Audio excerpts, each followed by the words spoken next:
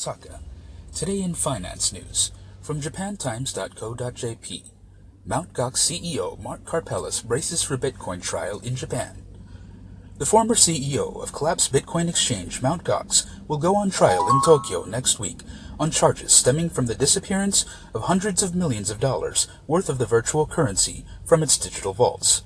Frenchman Mark Karpelès, once the high-flying head of the world's busiest Bitcoin trading platform, who reportedly lived in an $11,000 a month penthouse and spent money lavishly, including on prostitutes, is facing embezzlement and data manipulation charges. He is keeping calm as the trial gets underway, his lawyer Kiichi Ino said, adding that Karpelès, 32, plans to plead innocent. Karpelès was first arrested in August 2015 and released on bail nearly a year later over the allegations he fraudulently manipulated data and pocketed millions worth of bitcoins. Mt. Gox, which claimed it once hosted around 80% of global Bitcoin trading, closed in 2014 after admitting that 850,000 coins, worth around $480 million at the time, had disappeared from its vaults. The company initially said there was a bug in the software underpinning bitcoins that allowed hackers to pilfer them. Karpelès later claimed he had found some 200,000 of the lost coins in a cold wallet, a storage device such as a memory stick that is not connected to computers.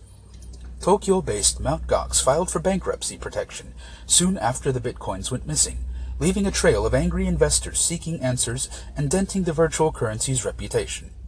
Karpelès, who said he is working as an IT consultant, is active on social media and has commented on issues concerning Bitcoin, but not on the details of his criminal case. Quote, "The charges only cover a subset of the issues which were happening at Mt. Gox, so I don't expect that we will find out most of the information we want to know," said Colin Burgess, a British investor who said he had lost several hundred bitcoins in the exchange's collapse. Quote, "I've not had any back yet, but hopefully, eventually, all the creditors will get a small percentage of their money from the bankruptcy distribution," he said. Around the time of his 2015 arrest, Karpelès' mother told the Yomiuri Shimbun, Japan's top-selling daily newspaper, that her son was a, quote, "genius who learned computer languages at age 3 and had started making simple programs by the time he was 5. In 2006, Karpelès wrote on his blog that computer crime was, quote, "totally contrary to my ethical principles." But 4 years later, a Paris court sentenced him in absentia to a year in prison for hacking.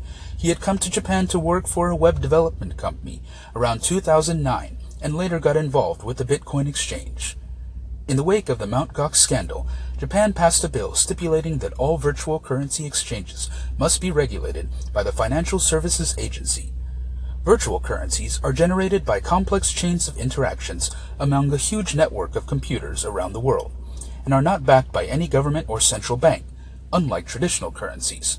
Bitcoin, however, has taken a blow from several hacking incidents, including one last year which Bitfinex, a major Hong Kong-based exchange, suspended trading after $65 million worth of the virtual currency was stolen. Despite the demise of Mt. Gox and concerns about security, Bitcoin and hundreds of rival digital currencies are becoming increasingly popular and accepted by merchants worldwide. Bitcoin remains the most popular.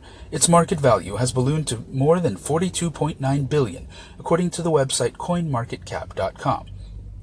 The unit has experienced wild volatility during its short life, soaring from just a few US cents to around $2,500 now, more than just double its value a few months ago. Backers say virtual currencies offer an efficient and anonymous way to store and transfer funds online. Critics argued that the lack of legal framework governing the currency, the opaque way it's traded, and its volatility make it dangerous. Bitcoin's reputation was damaged when U.S. authorities seized funds as part of an investigation into Silk Road, an online black market that was operating in the darknet. This has been Kenji with the KT News Network. Thank you for listening.